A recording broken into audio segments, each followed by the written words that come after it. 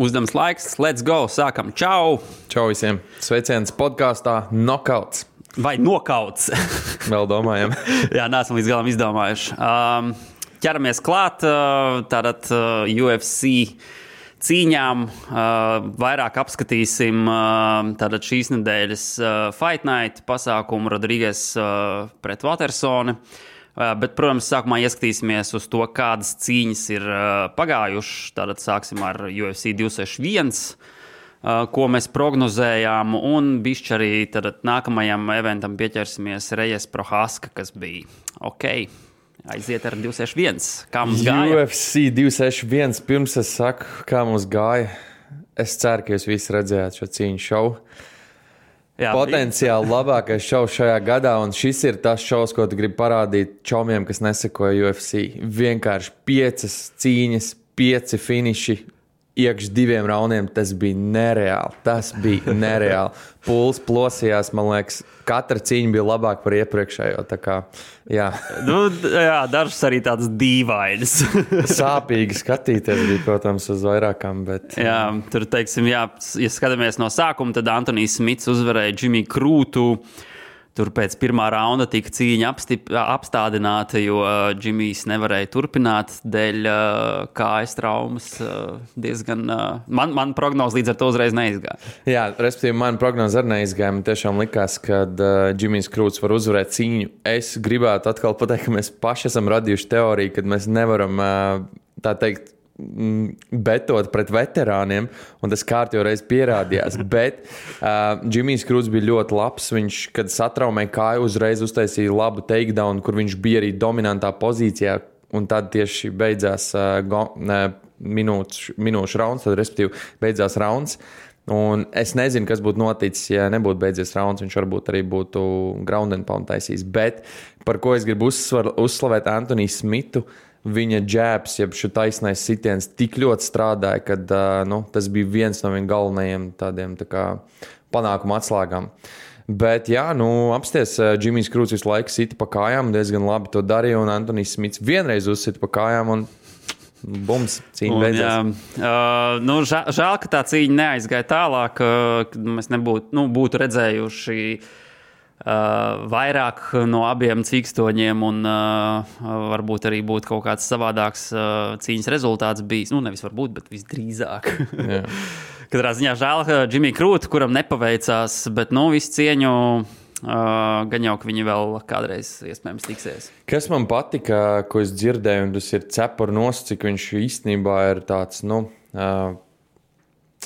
pieklājīgs un nav augstprātīgs, es teikšu tā. Kurš no abiem? Smits vai? Džimijs Krūts, abi Antonijs Smits, visiem zināms, ka ir superjeks, bet nestoties to, ka viņš zaudēja cīņu, viņš pēc tam esot dzērs alu ar Antoniju Smitu bārā un prasījis, pie kā man piestrādāt. Un Antonijs Smits tā arī teica, cepur nost, ka viņš tā kā pieņem zaudi, bet, protams, Antonijs atzina, es neteicu visu, pie kā viņam piestrādāt, jo es apzinās, ka mazums dzīvē vēlreiz jācīnās. Tā kā, diezgan gudri no viņa puses, bet cepur nost Antonijam Smitam, kad viņš spēja izvilkt cīņu, viņš arī teica, ka ja cīņa turpinātos un mazums netiktu apturēta, jo mēs redzējām, Džimijs pat nevarēja normāli nostāties to kāju.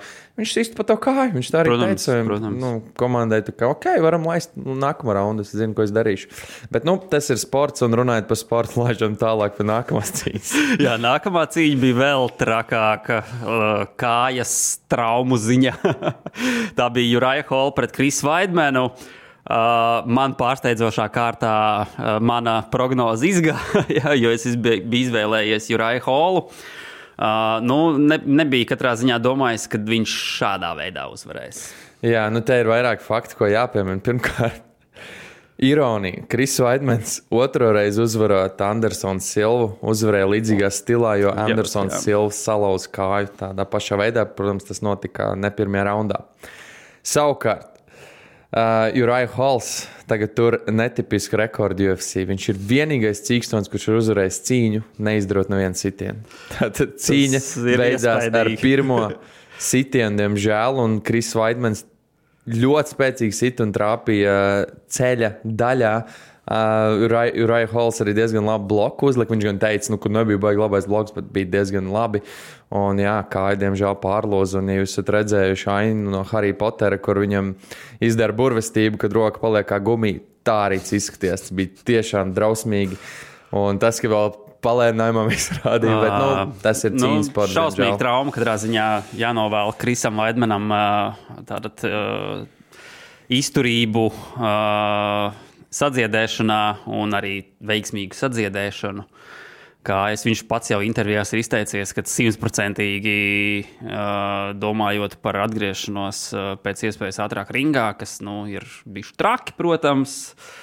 Bet redzēsim, katrā ziņā šis cīkstonis nav tas, kurš nebūtu gājis daudz un dažādām problēmām cauri savā karjeras laikā. Jā, viņš izskaidroja, viņam ir bijuši 24 operācijas kopā, un šī esot trakākā, jo pirmās 3 dienas esot bijuši pat diezgan labas, kad viņam tika dotas pretsāpju zāles, bet pēc tam viņš pat no sāpēm ir vēms, un šobrīd viņš vienkārši guļ.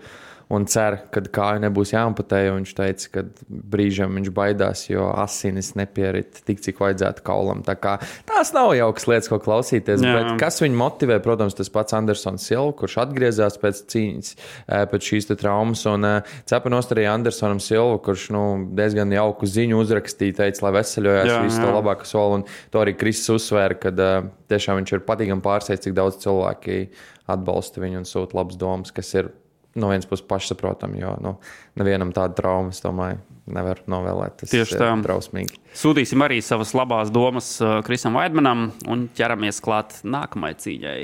Yes. Valentīna Ševčenko uzvarēja Jessica Andrade, tātad paturēja savu čempionu titulu. Diezgan iespaidīgi bija, manuprāt. Tā kā pārliecinoši guva uzvaru. Es gribētu teikt, ka bez lieliem pārsteigumiem, jo, man liekas, ka mēs abi izvēlējāmies, vai ne? Jā, mēs abi izvēlējāmies.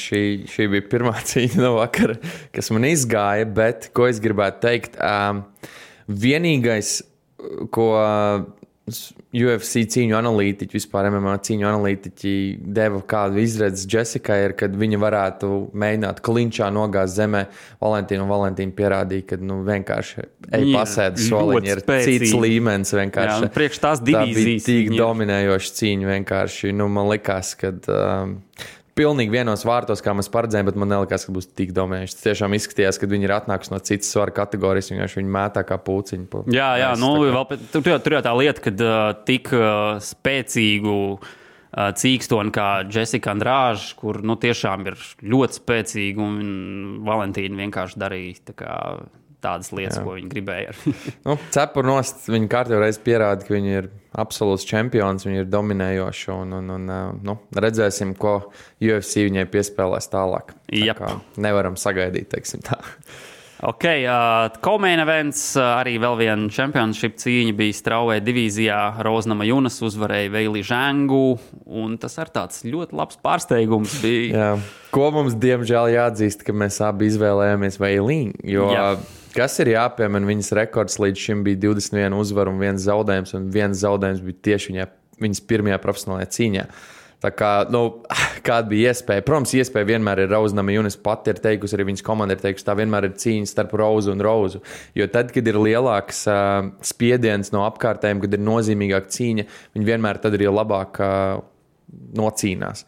Šis bija tas gadījums, un es gribētu teikt, ka izskatījās, ka Weili pat nebija vēl iesilusi. Viņa reāli, tā cīņa beidzās pusotrā minūtā, un viņa pa lielam vēl nebija gatava. Viņa sāka analizēt Rose, un Rose vienkārši bums pārsteigums. Un tas Rose bija labi, skaisti, tas bija tiešām skaisti. Jā, ļoti tādu labu sitienu veids, uz ko Weili galīgi nebija gatava. Viņi izskatījās, ka gatavojās uz kaut kādu leg kicku vairāk. Starp citu, cik es sapratu, Rose taisīja to variantu, kad viņi it kā sitīs vai pa ķermeni vai pa kājām un jā. Ļoti skaisti. Pārsteidza un guva pārliecinošu uzvaru, jā. Cepur nost viņai, un es ceru, ka arī notiks rematch, ko arī runā, bet man prieks, ka Weili pēc tam vismaz uzrakstīja vai Twitterī vai Instagramā, ka viņi saprot, ka arī dominējuši čempioni visi ir zaudējuši, jo viņi sākumā negribēja pieņemt zaudējumu, un tas, protams, ir skumji skatīties, ka tu esi tik augsta kalibra cilvēks, un tu tā kā nepieņem zaudējumu uzreiz ringā un tur sāc protestēt. Un, tas noteikti ir grūti, ja tu tā kā... Tas ir tik dominējoši. Jā, bet... Kā redzam pēc bildēm, pēc cīņas, tā kā Veilī ir kaut kādas jau pirmās korekcijas veikusi. Tā kā matus nogriezus. Rozē grib līdzināt. Jā. Tā kā izskatās, ka viņi ir ļoti jau motivēti turpinājumam karjeras. Redzēs, kā tur ies ar rīmaču uzreiz, jo ir, protams, gan Joana rankingos, gan arī tagad būs drīz cīņa Kārlis Pārza pret vēl vienu Ķīnas pārstāvi. Un iespējams, ka tur cīņas uzvarētāji tiks izvēlēti kā nākamā pretiniece. Jo, Kārlis Pārza ir, tā teikt, vēsture zināma Rozu.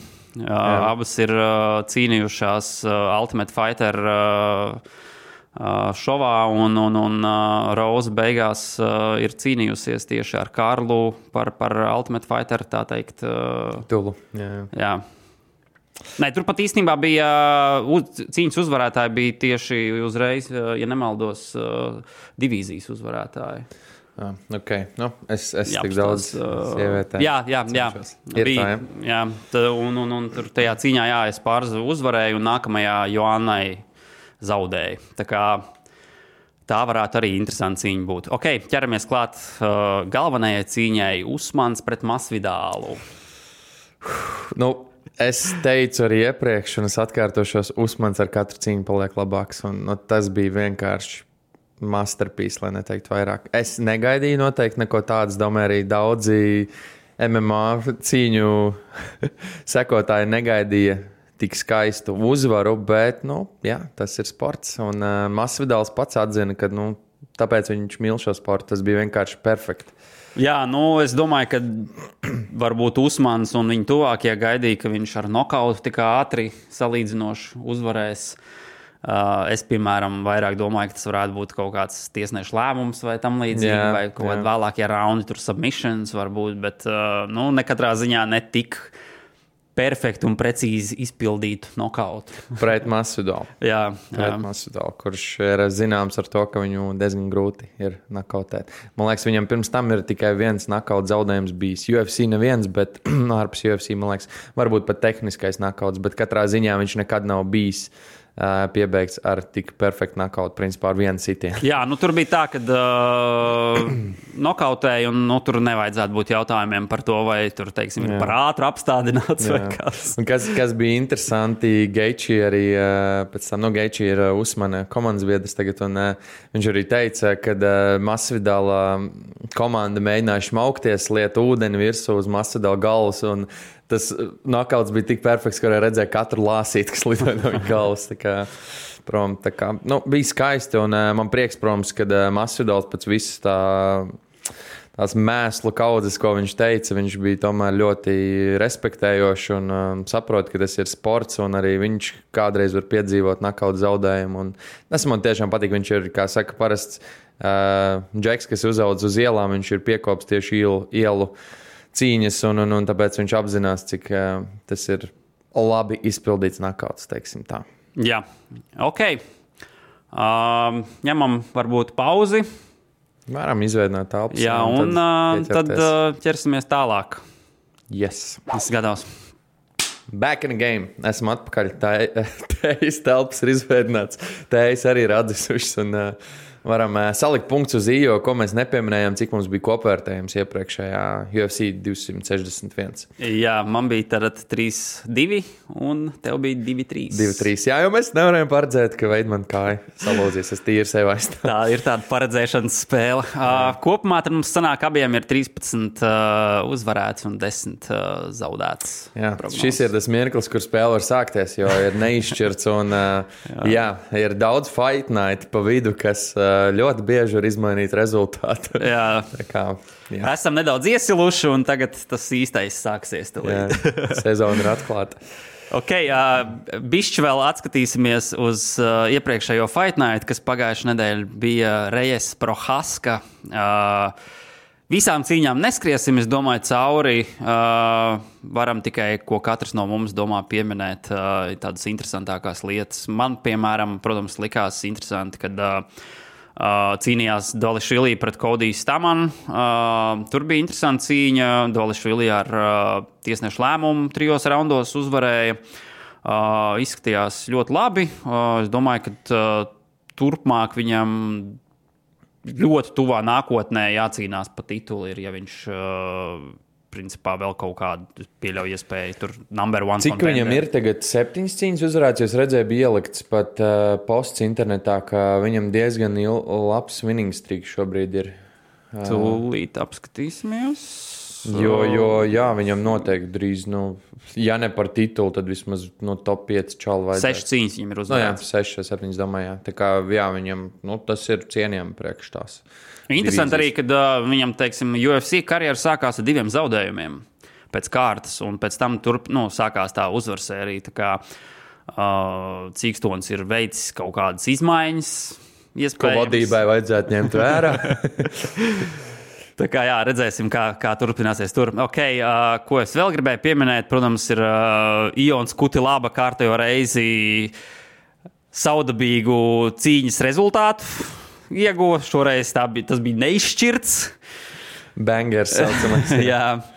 Un komēna eventā man ļoti patika, kā Giga Čikādze uzvarēja Kabu Svansonu. Negaidītu teikšu, jā, tas izskatījās sāpīgi tiešām.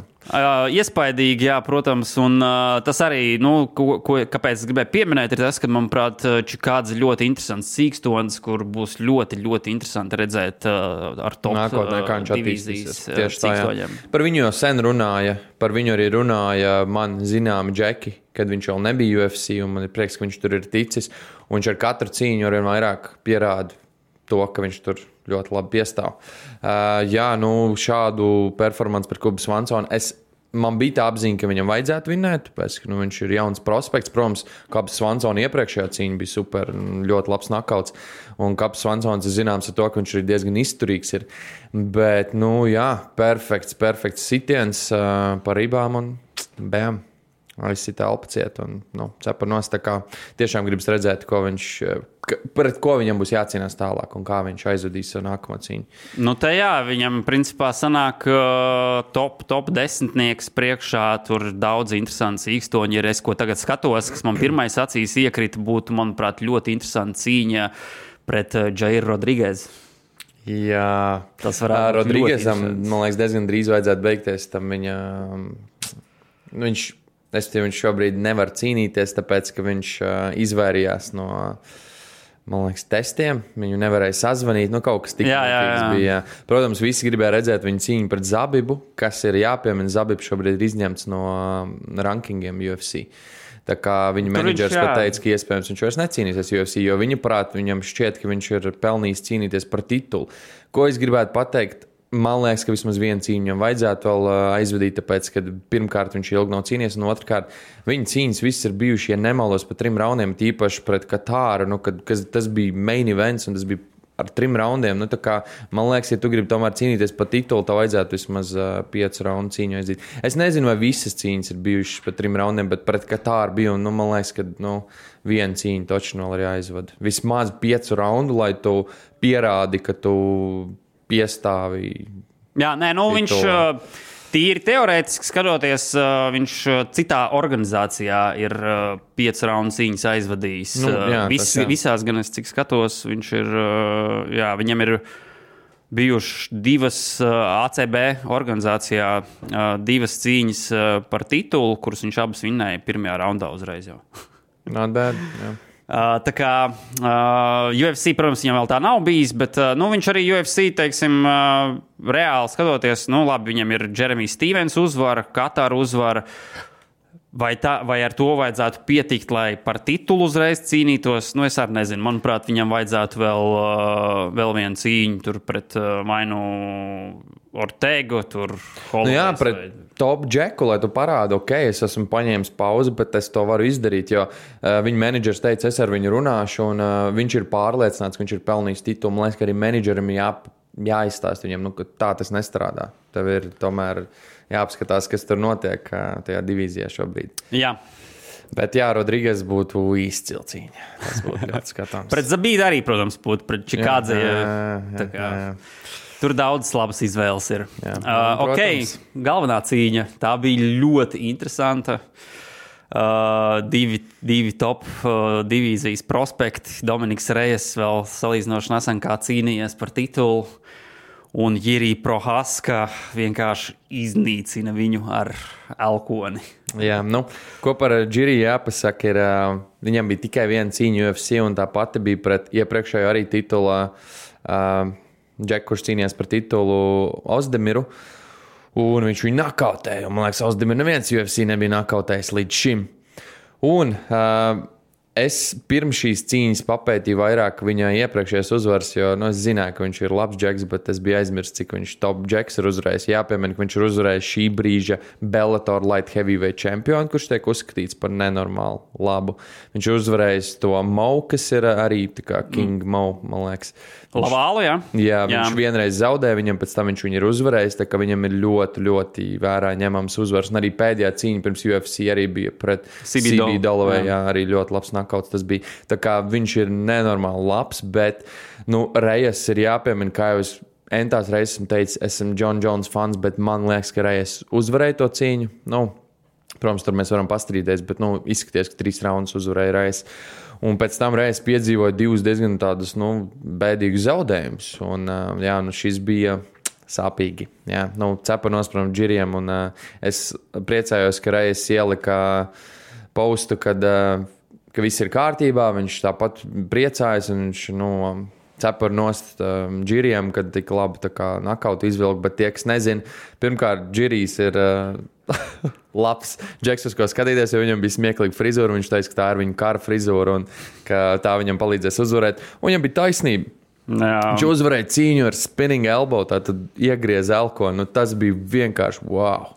Man arī patīk viņa intervijas, kur viņš tieši stāstīja par savu tā kā to mindsetu, tā teikt, kā viņš gatavojās cīņām un ko viņš domā tieši par kā viņš finišēs vai ko, jo, kā viņš pats teica, tad, viņam, protams, īsti neinteresē tādas tiesnešu lēmumu vai tam līdzīgas lietas. Viņam interesē tieši lieliska performance, kur viņš kaut ko tādu wow izdara. Līdz šim viņam tas ir sanācis. Jā. Līdz šim pagaidām viņam tas ļoti labi izdodās. Es jau dzirdēju, ka ir runas, ka viņam vajadzētu par titulu cīnīties, bet man liekas, ka izcila cīņa varētu būt pret Rakiču. Bet, protams, Rakičs arī ir nākamais jau līnijā uz titulu. Tāpēc, man liekas, būtu godīgi viņam vismaz vēl vienu cīņu iedot, tāpēc, ka ir tikai 2 cīņas UFC. Un es teiktu, ka, lai nav tas pats variants, kā bija ar Ozdemiru, ka viņš iesāka baigi labi UFC, un tad, kad viņš tika līdz titulu cīņai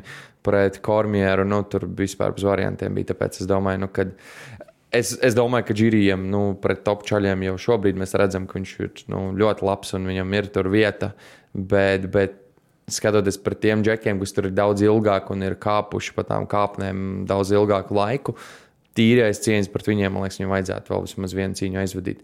Bet kas man patīk arī, ka Džirijs pats vienmēr saka, ka viņš nebija apmierināts ar savu performanci, jo viņš, mēs zinām, viņš ļoti saudabīgi cīnās ar nolaistām rokām, viņš ļoti daudz sitienus izlaiž, uzņem viņus, tas ir riskanti, tīpaši pret, pieņemsim to pašu Blahoviču, tā nedrīkst darīt. Tā kā es teiktu, ka viņam noteikti vajag piestrādāt, bet, ja viņš nakautē, tad viņš nakautē skaisti un nopelna performance of the night vai knockout of the night bonus. Es katrā ziņā piekrītu, ka 2 cīņas UFC varētu būt bišķi par ātri, lai uzreiz par titulu cīnītos. Jo, protams, viņš ir rankingos uzreiz tur uzlidos. Viņš, man liekas, 3. jau šobrīd ir rankingos. Jā, tā kā tas tā interesanti, ņemot vērā, ka tur ir citi džeki, kas ir ilgstošāk ņēmušies un darījuši visu kaut ko. Tā kā redzēsim, protams, ko UFC izdomās. Katrā ziņā light heavyweight titulu cīņa tur jau ir aizrunāta. Tā kā tik ātri viņam nespīd cīnīties. Teiksim, tas ir light heavyweight titula cīņa ir septembris. 4. laikam, ne? Jā. Līdz ar to, es domāju, ka viņš visdrīzāk gribēs arī vēl vienu cīņu šogad. Visdrīzāk man arī liekas, ka pret Rakiču tā kā varētu būt. Rakičs arī pats jau, man liekas, ka jau paspējis, jau bija jau vienā video viņu izaicināt. Tā kā, jā, tā varētu būt ļoti interesanta cīņa. Jā, 2 milži ar kitboksa pieredzi, stand-up cīkstoņi. Bet, no vienas puses, Rakičam šī ir nenormāla riskanta cīņa, tāpēc, ka Rakičs šobrīd ir, nākamais uz titulu, teorētiski, un ja viņš šo cīņu zaudē, jā. Es domāju, ka, cik riskanti, teiksim, neviens viņam, es domāju, ka viņam UFC neviens nepiedāvās pēkšņi tagad kaut kādu tur ārpus rankinga čali cīnīties, lai noteikti, kurš būs pirmais pa titulu cīņu. Viņam, es domāju, piedāvās Prohasku, un davai čaļi, kurš uzvar, tas cīnās tagad pret Blahoviču Tešēras uzvarētāju. Yeah. Tā kā redzēsim, protams. Yeah. Visāds traumas varbūt arī, un vēl vis kaut kas tur Jā, cerams, nenotiks pārāk daudz. Un par traumām runājot, mums nāks pieķerties klāt UFC Fight Nightam. Jā. Un te no traumas un viss pārējais ir jāpiemina. To mēs pēc pauzītes. Jā, laiks skrien vējs pārniem, un tad izveidam atkal telpas, un tad saldēs ēdiens pēc tam. Ķeramies klāt, tātad UFC Fight Nights šonedēļ Rodrīgēs pret Watersoni. Notiks Apex Las Vegasā. Tātad mazais oktagons atgādājums. Jā, kas būs dažās cīņās diezgan svarīgi, manuprāt. Un te ir jāpiemina, mēs iepriekšējā podkāsta domājam, kuru Fight Nightu aprunāt, vai Džiriju vai šo, jo Dilašā atgriešanās cīņa bija paredzēta. Mēs diezgan labu laiku domājām, tā kā nevarējām izfiškot, kurš no Fight Nightiem būtu tāds pieminēšanas vērts vairāk, un jā. Un, diemžēl, jā. Divas galvenās cīņas vienkārši atceļā. Tie, kas nezina, tātad Dilašavs treniņa laikā viņam tika pārsist uzacis, tātad cīņa atcelt, bet es sapratu, ka viņi tiks pārcelt. Jā, pārcelt. Tik ilgi tas nav tik nopietns trauma, nopietni. Trauma. Bet, un otra cīņa bija Cowboys Saronīs pret Sančezu, kas bija divu izbijuši komandas biedru cīņa, abi skaitās veterāni.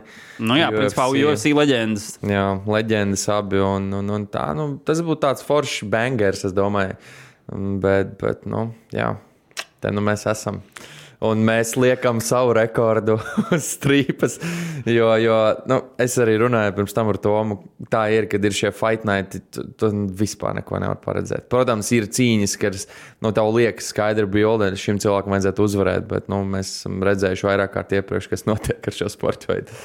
Fight Night ir interesanti. Jā, viņi ir jāskatās. Tas mūs padara pie īstiem faniem. Jā. Ok, ķeramies klāt. Starp citu, šoreiz ir 6 cīņas mainkārdā. Ja parasti ir biežāk 5, tad šoreiz būs 1 bonusā, ko mums iedeva laikam. Jā, kā sāpja. Tad ķeramies pie sākuma. Pirmās cīņas Amanda Ribas pret Angela Hill. Strauvē divīzijas cīņa. Koeficienti ir 1,52 uz Amanda Ribas un 2,50 uz Angela Hill. Ko tu teiksi par šo cīņu? Jā, te kā grib izcelt to, ka jaunībai vajadzētu uzvarēt, jo Ribas ir jauna. Viņa salīdzinoši nesen ir parādījusies UFC. Savukārt Hillai, es teiktu, ir ļoti izteikta decision cīkstone. Tāpēc viņai arī diezgan daudz cīņas ir, un tās lielākoties ir bijušas zaudētas, diezgan daudz zaudējumu, un tie lielākoties ir bijuši pēc split decision. Ieraugot sākumā uzreiz, man likās, atkal mēs nevaram betot pret veterāniem. Un tad es sāku šaubīties, bet es domāju, ka cīņa būs interesanta. Cīņu ir aiziet dažādos scenārijos, bet ja man jāizdara gala izvēle, es tomēr gribētu cerēt un domāt, ka Hilla var uzvarēt tikai tāpēc, ka viņi ir pieredzējušāki. Okay. Man prognoze. Tavu prognoze Hill, jā? Jā. Labi. Es savukārt teikšu to, ka, Hillai ir tā lieta, ka viņa ir izteikti strikeri, viņai ir kickbox backgrounds, kur arī bija labi rezultāti savulaik. Teiksim, viņa tik ļoti neizceļās ar submissioniem un tā. Viņa ir, principā, viņai pat no uzvarām, viņai 13 uzvaras karjerā, ir 5 knockout un 8 decision. Tad neviens submission uzvar nav. Jep, tas ir jāņem vērā. Pretī viņai nāk tieši, šī būs tās, manuprāt, tā klasiskā striker versus grappler, tā kā, ko mīl pieminēt. Tas matchups, jo Ribas ir, protams, viņai ir melnā josta jiu-jitsu, judoka ir diezgan pieredzējusi, tur savulaik tēvs ir bijis cīkstonis un treneris, un tā kā viņai tas ir, principā, jau no bērnības ielikts. Tur, teiksim, savulaik arī paņēmas pauzi, viņai tur bija arī diskvalificēta, it kā dēļ aizliegtām vielām, tur pēc tam gan viņu attaisnoja, tā kā tāda karjera, kas ir gājusi dažādiem līksločiem, beidzot viņa ir UFC, protams. Es domāju, ka viņi ir, teiksim tā, Hillai ir noteikti, kad priekšrocība stand-up strikingā, ņemot viņas kickbox background tā kā vērā, bet Ribas atkal viņai ir tā kā daudz lielāks, es domāju, priekšrocība viss ground game'ā, tur, teiksim, grapplingā un tā, un man liekas, ka Ribas varēs, lai gan, Hillai tā, viņai, starp citu, ja skatās pēc statistikas takedown aizsardzību, viņai tā ir pietiekami labā līmenī. Tur ir, ja skatās UFC statistiku, tad 76%. Tas ir tas, ko es ņēmu vērā, jo man liekas, ka pabeidz sacīto, bet man liekas, ka šis varētu būt variants, kurš atkal teicu, kad Amandas Nunes sieva cīnījās. Atkal tur ļoti līdzīgs matchups ir. Tā kā. Tā kā man liekas, ka, lai arī Hillai ir laba takedown aizsardzība, tomēr es domāju, ka Ribas atradīs veidu, kā uzvarēt raundus, vairākus, es domāju, ka vismaz 2 no 3. Līdz ar to, es izvēlēšos Amandu Ribas kā uzvarētāju šajā cīņā. Jā. Ko es ņēmu vērā, kā es teicu, man šaubas rada tas, ka tas varētu būt līdzīgais matchups, kā es teicu, kad Amandas Nunes sieva cīnījās, viņa arī tomēr ir izteikti strikeri. Bet Hilla, protams, neizceļas ar baigiem knockoutiem. Bet viņai ir pietiekami. Ribas ir zaudējusi cīņu. Jā, viņai pēdējā cīņā viņa Marinai Rodrigues, cīkstonai, kas būs galvenajā cīņā, viņa zaudēja 2. raundā ar knockoutu. Tā kā tur viņi tās parojās gan, bet knockouts. Jā, tā kā, lai domas atšķirās, jo es gribētu vienkārši sekot līdzi tai savai atziņai, kad savu veidu veterāni tomēr parasti atrod veidu, kā izvilkt cīņu. Bet, Hilla ir tāds... Hilla ir ļoti interesants cīkstons. Man teiksim, personīgi patīk. Jā, arī stērdowni vienmēr ir interesanti. Jā. Veidinos viņi parasti kaut ko interesantu izdomā. Bet tas, kad viņiem varbūt nav droša likme, teiksim tā, jo viņai ir ļoti daudz tie split decision zaudējumi, bet viņi noteikti māka cīnīties. Jā, noteikti, jā. Tas lai tad, sākam ar atšķirībām. Laižam tālāk. Tas ir interesantāk tieši, jā. Nākamā cīņa Diego Ferreira pret Gregor Gillespie, lightweight divīzija. Koeficienti 2,40 uz Diego Ferreiru un 1,50 uz 1,55 uz Gregor Gillespie. Šoreiz es sākšu. Abi ir gandrīz viena vecuma. Nav tur, teiksim, kāds daudz jaunāks vai vecāks. Abiem ir bijuši tāds nepatīkami nesen kā brīži savās karjerās. Gregors Gillespie, teiksim, viņam Pēdējā cīņā bija nepatīkams nokauts zaudējums pret Kevinu Lee, kur Kevins Lee vienkārši perfekti uztaisīja nokautu. Diego Ferreira savukārt viņš pēdējā cīņā zaudēja ar tiesnešu lēmumu Benīlam Darījušam. Viņiem tas bija rematch. Pirmo cīņu arī zaudēja. Jā, pirmo viņš arī zaudēja. Bet kopumā jau, protams, Ferreiram tur diezgan daudz uzvaras ir. Ja skatās kopumā, tad UFC tieši viņam ir 8 uzvaras, 3 zaudējumi. Gregoram Gillespie savukārt ir 6 uzvaras un 1 zaudējums. Ferreira, ko viņu kā par cīkstoņu var pateikt, tad viņš ir izteikts tāds jiu-jitsu čalis, protams, melnā josta, viņam tur ir arī dažādos turnīros piedalījies augsta līmeņa, uzvarējis nevienu nav, bet ir medaļās ticis. Tur sudraba, bronza ir bijusi arī. Savukārt Gillespies, protams, viņš ir bijis wrestlers, kurš arī ir NCAA, tad pirmās divīzijas čempionātu uzvarējis. Tā kā, tas nozīmē, viņš ir ļoti augsts līmeņa wrestlers. To viņš arī, principā, parasti savās cīņās izmanto. Viņam, teiksim, ja skatās arī statistiku, tad viņš ļoti, ļoti daudz takedowns mēģina veikt. Vai tas sanāks pret Ferreiru? Viņš arī, es skatījos interviju, Ferreira teica, ka Darījušs arī mēģināja, iepriekšējā cīņā tur veikt takedowns, cik viņam tur izdevās, neizdevās, teiksim, tas tāds diskutabls jautājums, jo, Ferreira teica, ka viņam īsti neizdevās, jo viņš tur visu laiku aktīvi pēc tam kājās mēģināja tikt, bet, redz, Darījušs beigās to cīņu tomēr uzvarēja. Tā kā es domāju, ka Gillespies salīdzinoši līdzīgu gameplānu veiks, cik salīdzinoši līdzīgi, es domāju, ka viņš diezgan izteikti ies uz takedowniem un mēģinās pārbaudīt, cik Ferreiram ir tas takedown defense labs, kā arī ko viņš uz zemes māk izdarīt. Var jau, protams, arī būt, kad abi cīkstoņi vienkārši izdomā, ka, pie vēlna to cīņu uz zemes un parādīsim, kādu mēs strikeri esam. Usmans un Covingtons, jā. Abi izteikti džeki, wrestleri, bet, cīnījās par stājām. Katrā ziņā mans piks, man izvēle šajā cīņā būs Gregors Gillespie. Es domāju, ka viņš ir tieši daudz aktīvāks cīkstons, ja runa ir par takedowniem, un viņš ļoti, ļoti mērķtiecīgi iet uz to. Tā kā es domāju, ka tas viņam palīdzēs uzvarēt, ja ne priekšlaicīgi, tad pēc tiesneša lēmuma.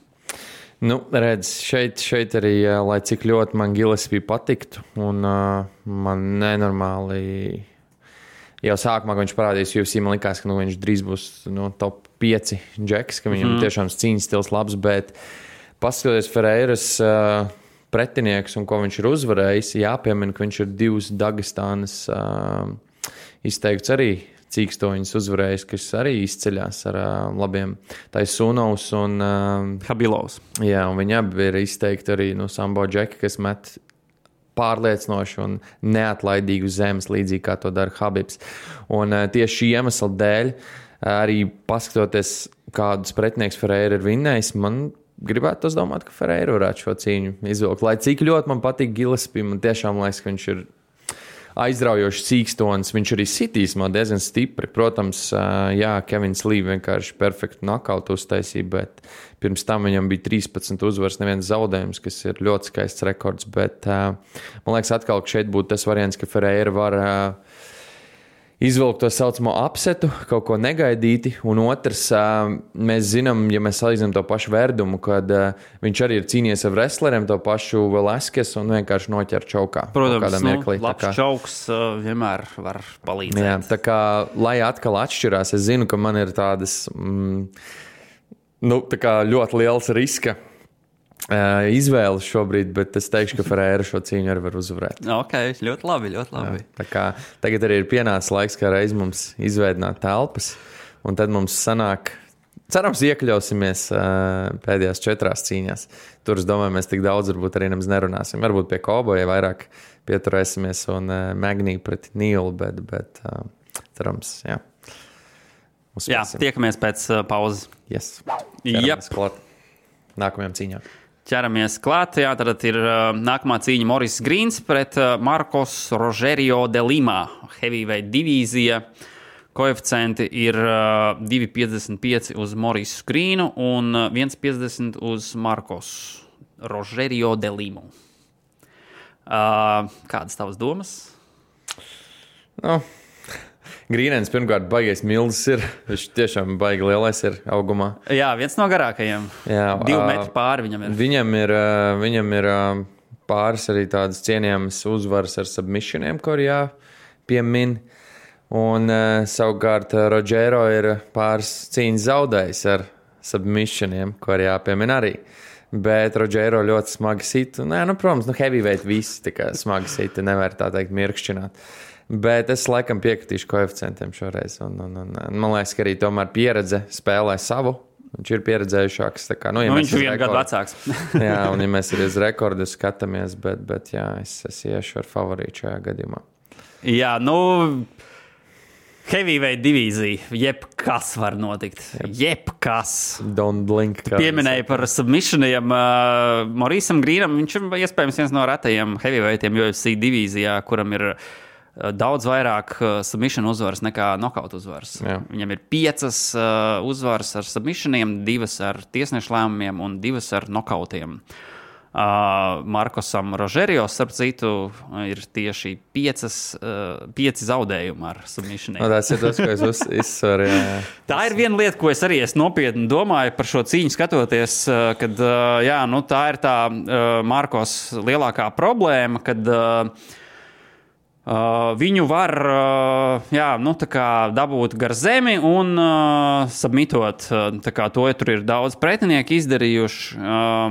Vienīgā problēma ir tā, ka līdz šim, teiksim, savā UFC karjerā Moris Grīns nav baigi meklējis takedowns. Viņš pārsvarā ir arī, izmanto iespēju viņu nogājuši zemē, tad viņš sāk darboties. Jā, tad viņš kaut ko dara. Bet vai viņam, teiksim, gribētos jau domāt, jo viņš, teiksim, viņš ir pārgājis uz diezgan labu akadēmiju. Viņš Greg Jackson, tā kā Jackson Wink pārgāja. Gribētos cerēt, ka tur viņu ievirzīs, tā teikt, pareizā stratēģijā cīņas, kas viņam, manuprāt, karjerā līdz šim ir pietrūcis. Redzēsim, vai tas notiks pret Markos, jo kas ir Grīna, manuprāt, tāda liela problēma ir tas, ka viņš ir cīkstons, kuru citi cīkstoņi var diezgan mierīgi, nemierīgi, bet viņš maz galvu kustina, teiksim, un viņu var, kā angliski saka, hittable. Jā. Un tā ir tā Markos tieši, tas viņa lielākais pluss kā cīkstonim ir tas, ka viņš var nokautēt. Viņam ir 12 nokauti karjerā, 17 cīņās, tā ir lieta, ko viņš var izdarīt. Un viņš arī ir diezgan, arī tajā pašā UFC, diezgan labus nokautus veicis. Es domāju, ka šeit būs atkarīgs tas, cik Moris Grīns perfektu cīņu nocīnīsies. Ja viņš ieklausīsies treneros un izpildīs gameplānu, tad viņš uzvarēs. Ja nē, tad es domāju, ka viņš uzrausies uz kaut kādu nokautu.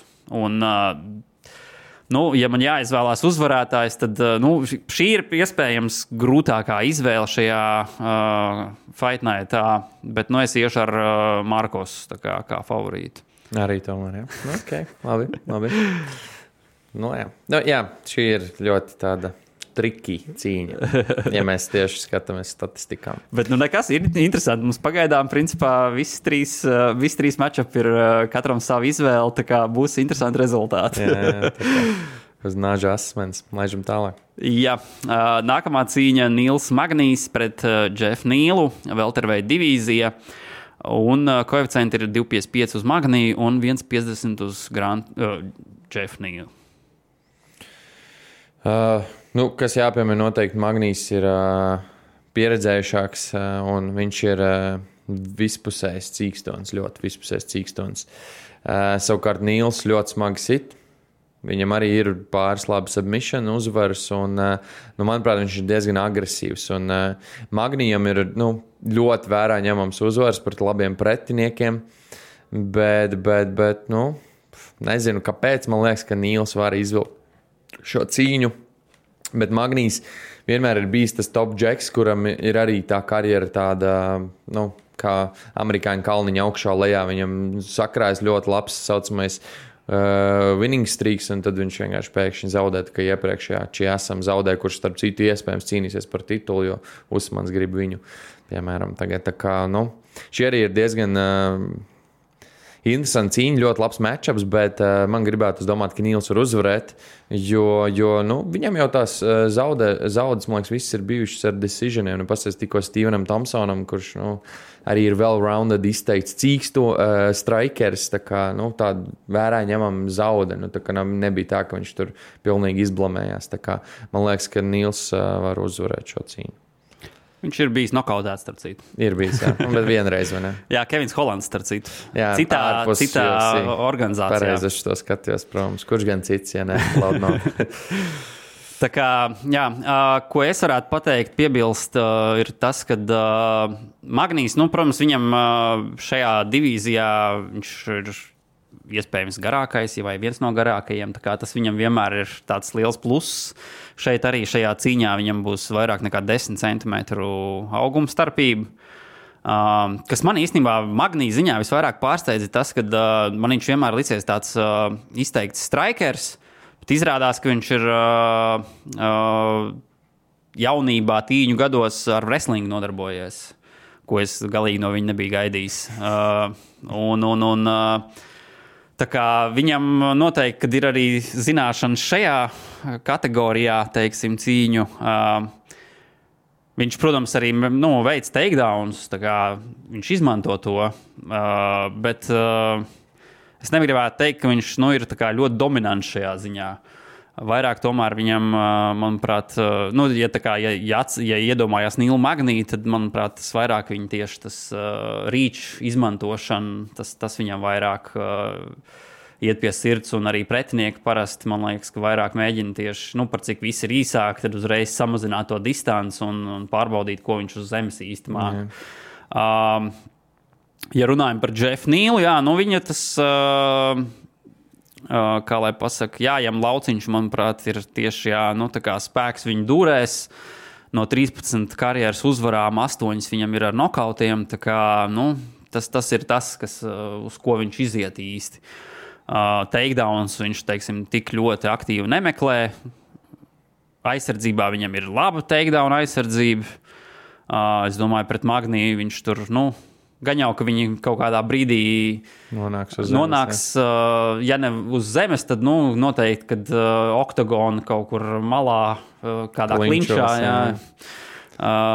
Tur es domāju, ka Magnijam varētu būt, tā teikt, pārsvars, vai tas pietiks, lai uzvarētu cīņu. Teiksim tā. Man jautājums, vai Nīls no gadījumā ar Muhamedovu arī cīnījies? Nevis ar Muhamedovu, bet tas, kas cīnījās tikko ar Edvards. Jeff Nīls? Jā. Belal Muhamedu domā? Jā, viņš ir uzvarējis ar tiesnešu lēmumu. Un tas, man liekas, ir ļoti, ļoti vērā ņemams rezultāts. Protams, Muhamedovs ir, viņš ir īsāks. Es saku Muhamedovs, viņš ir Muhamedovs. Pat Dagestānu pēkšņi kļuva. Viņš ir īsāks, bet viņš arī ir well-rounded. Tā kā mēs to tieši iepriekš pieminējām, un man liekas, ka Magnijs arī ir līdzīgs cīkstons šajā ziņā. Tā kā tas man arī palīdzēja pieņemt lēmumu. Jā, man ļoti gribētos Magniju izvēlēties kā underdogu, bet man tomēr liekas, ka Jeffs Nīls varētu arī nokautēt. Līdz ar to es turpināšu savu favorītu izvēli. Ok, sounds good. Jā, tu izvēlējies tad Nīlu Magniju? Jā. Nē, es izvēlējos Nīlu. Ok, šoreiz tad mums beidzot sakrit. Bet iepriekšējais, vai tu favorīts nebija Rogerio? Jā. Jā, es arī viņu izvēlējos. Man likās, ka Moris Green. Nē. Tāpēc man likās, ka tu teici, ka mums 3 atšķirās, bet es gāju Rodžerijā. Ok. Jā, tur es teicu, ka piekritīšu tā kā prognozēm. Sorry. Okay, kārtībā, tāpēc es pārliecinu. Lai nav tā, ka pēc tam nesakrīt kaut kas. Viss kārtībā. Ķeramies tālāk co-main eventam. Jā, cīņa, kas atkal pēdējā brīdī ir tapusi, un nevienmēr tas ir labi. Jā, nozaga mums tātad veterānu matchup starp Cerrone un Sančes, kur noteikti, ka būtu daudz turp atpakaļ runāšanas vai kas, ņemot vērā to, ka viņi ir bija izbijuši treniņu partneri, bet, ir jauns pretinieks, Alex Morono, welterweight divīzija, tātad koeficientu šo cīņu 1,53 Donalds Cerrone un 2,45 uz Alex Morono. Kādas tavas domas? Kas ir jāpiemina, oriģināla cīņa Cerroniem un Sančesam bija paredzēta lightweight divīzijā. Cerronam ir tā kā, protams, viņš ir cīnījies welterweightos arī, bet šī brīža viņa tā kā tas domu gājiens ir, kad viņš grib lightweight divīzijā atkal tur viņš ir bijis sekmīgāks, būsim reāli. Man liekas, ka motivēts Cowboys spēja ļoti labas cīņas aizvadīt. Viņam ir skaists kombinācijas, skaista knockout, ko viņš pats atzina, kad viņš diezgan slikti arī galvu kustina līdzīgi kā Greens. Ka viņš ir punchable, kad saka, viņam var iesist. To mēs esam vairākās cīņās redzējuši, to arī Conors, izmantoja. Bet, ko arī pats Cerronis atzīst, tā arī ir lielākā laika, kad viņš ir, visbiežāk, kad viņš zaudē cīņas, tas ir raunda sākumā, tāpēc, ka viņš vēl nav ieskrējis, viņš ir slavens ar to, ka viņš lēnām sāk cīņas. Un viņš teica, ka Morono, ja viņš grib uzvarēt šo cīņu, viņam ir ātri jāskrien virsū. Savukārt to, man liekas, ka visi Donalda pretinieki zina. Un Morono, protams, atkal teica, ka viņam šeit jāiet pilnu banku, jo tā ir iespēja pret leģendu cīnīties. Tā kā, bet es gribētu iet ar Cowboys, redzēju viņas sparring video, jo man viņš patīk, viņš ir motivēts, un arī šī viņam būs pēdējā cīņa UFC, es gribētu, lai viņš uzvar. Jo par to, protams, arī tiek runāts. Dana White jau labu laiku izsakās, ka Donaldam varbūt ir jāpievērš kaut kam citam, bet 4 zaudus pēc kārtas, ja nemaldos. Vai 3. Pēdējo viņam ieskaitīja kā nav kontestu. Tas bija pret to Niko Price, jā. Tā kā nav viņam pēdējā laikā baigi veicies. Tur gan, protams, ir zaudējumi pret Fergusonu, Geiči, McGregoru, Antoniju Pettis. Principā, labāku topu nevarētu izvēlēties, bet viņš visiem, protams, zaudējis ir. Morono savukārt, viņam nav tāda karjera kā Donaldam, protams, bijusi. Nav viņš pret tādiem topu čaļiem tur cīnījies, lai gan pēdējā cīņā viņš Antoniju Pettisu cīnījās, tur gan zaudēja ar tiesnešu lēmumu. Tā kā ir kaut kādi viņam savstarpēji kopīgi pretinieki bijuši, ko var salīdzināt varbūt vai kā, bet es domāju, katrā ziņā, kad lai arī Cerrone, viņš, protams, interesants cīkstons, daudz ļoti interesants cīņas viņam karjeras laikā bijuši tur rekordentie un tam līdzīgi.